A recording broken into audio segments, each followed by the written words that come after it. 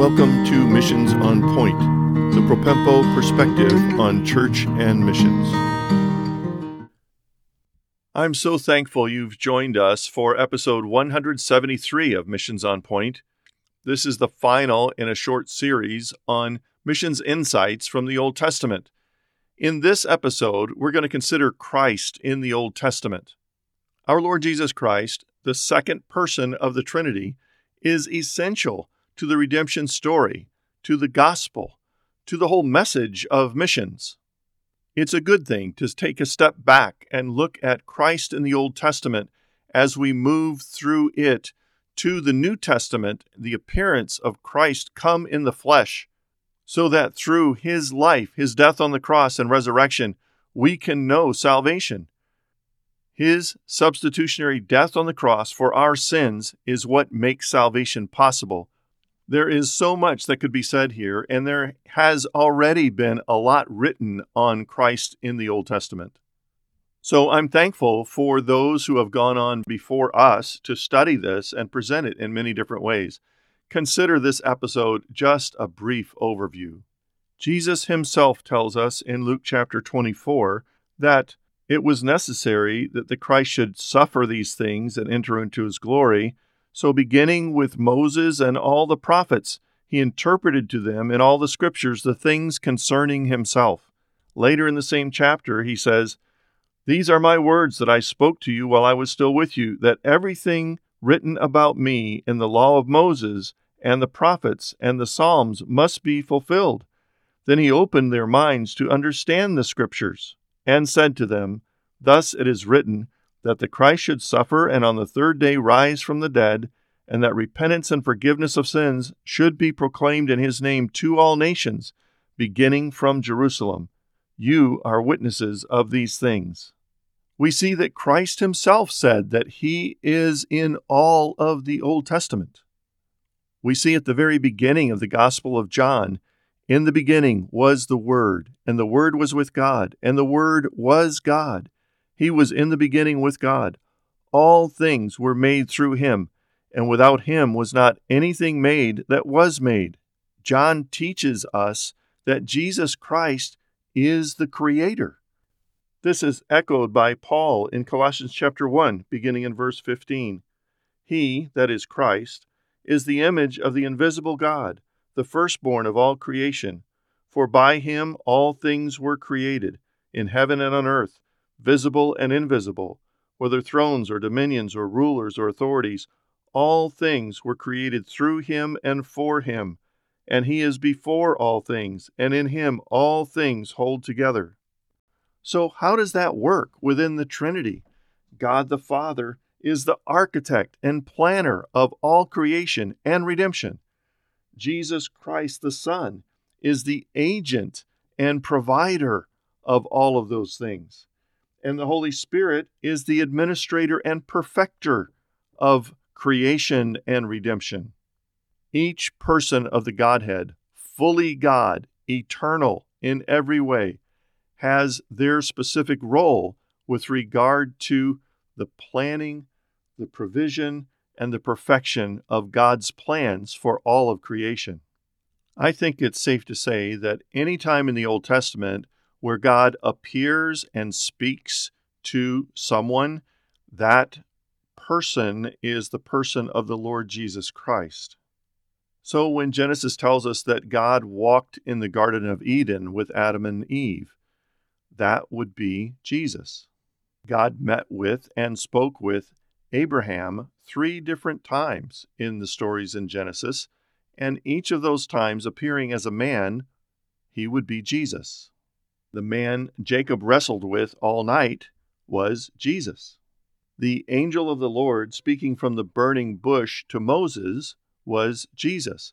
In fact, this term, the angel of the Lord, capital L-O-R-D, Yahweh, is Jesus. And there are a number of appearances of the angel of the Lord in the Old Testament, which is speaking of Jesus before his incarnation. The angel of the Lord prevents Balaam's donkey from going the way Balaam wanted him to, and then opened up Balaam's eyes to see him standing there and caused the donkey to speak to his master. The commander of the Lord's army is his title when he speaks to Joshua. The angel of the Lord speaks to Manoah and his wife before the birth of their child, Samson.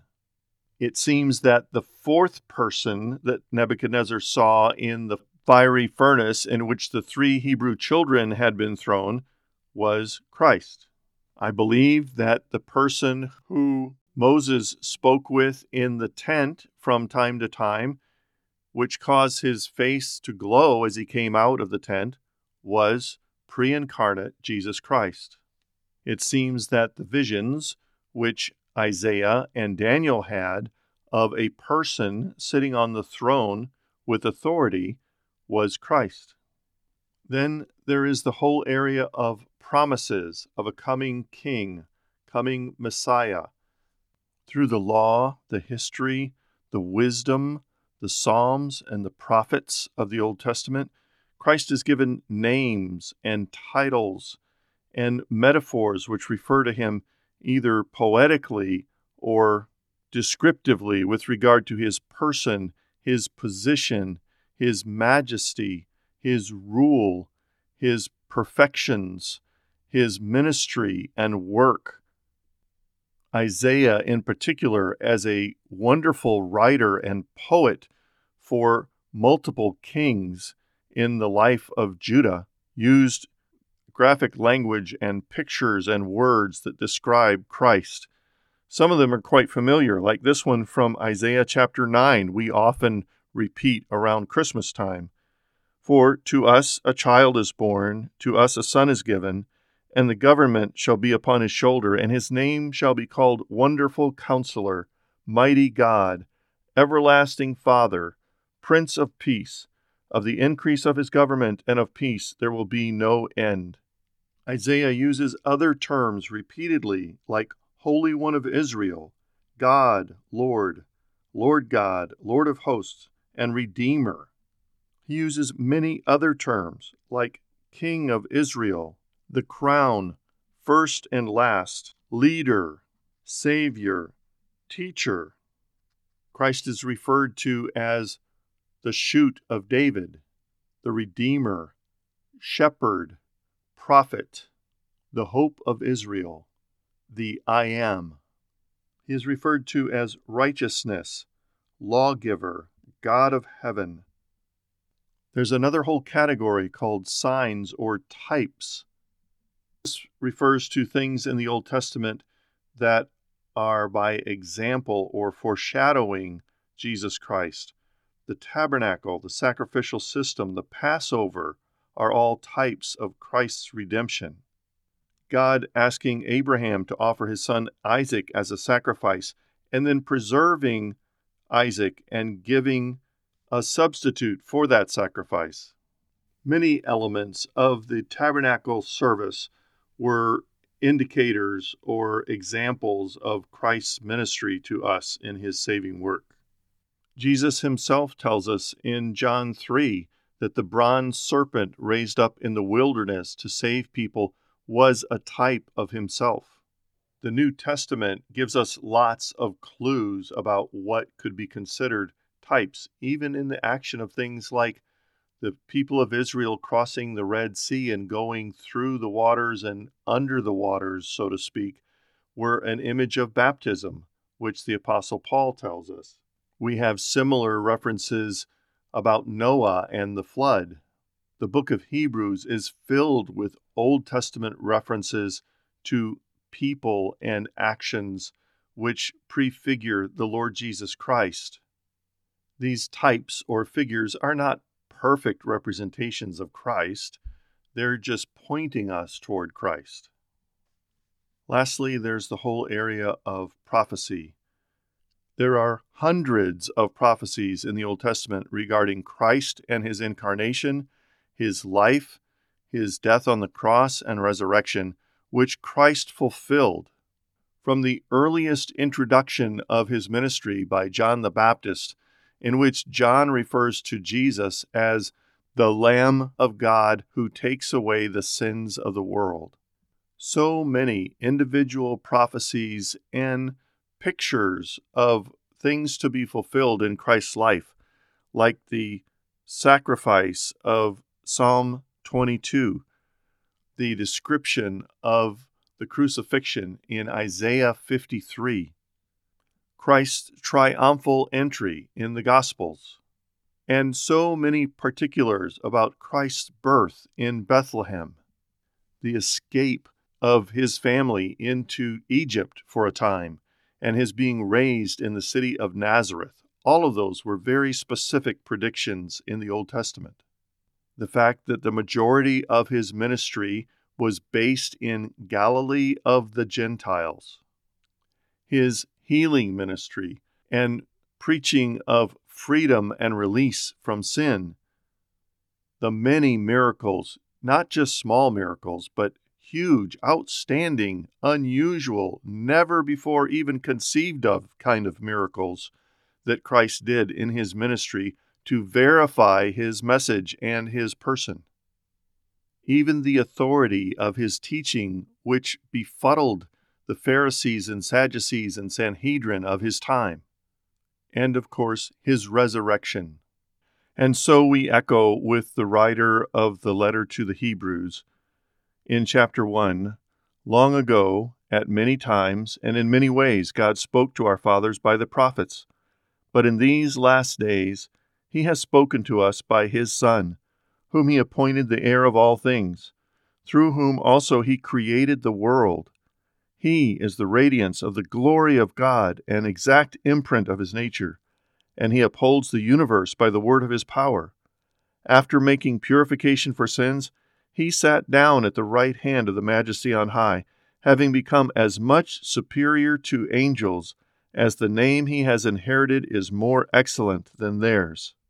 So Jesus himself is the perfect revelation. He is the interpretation and the final end of all that was predicted of him, all that he was named as in the Old Testament.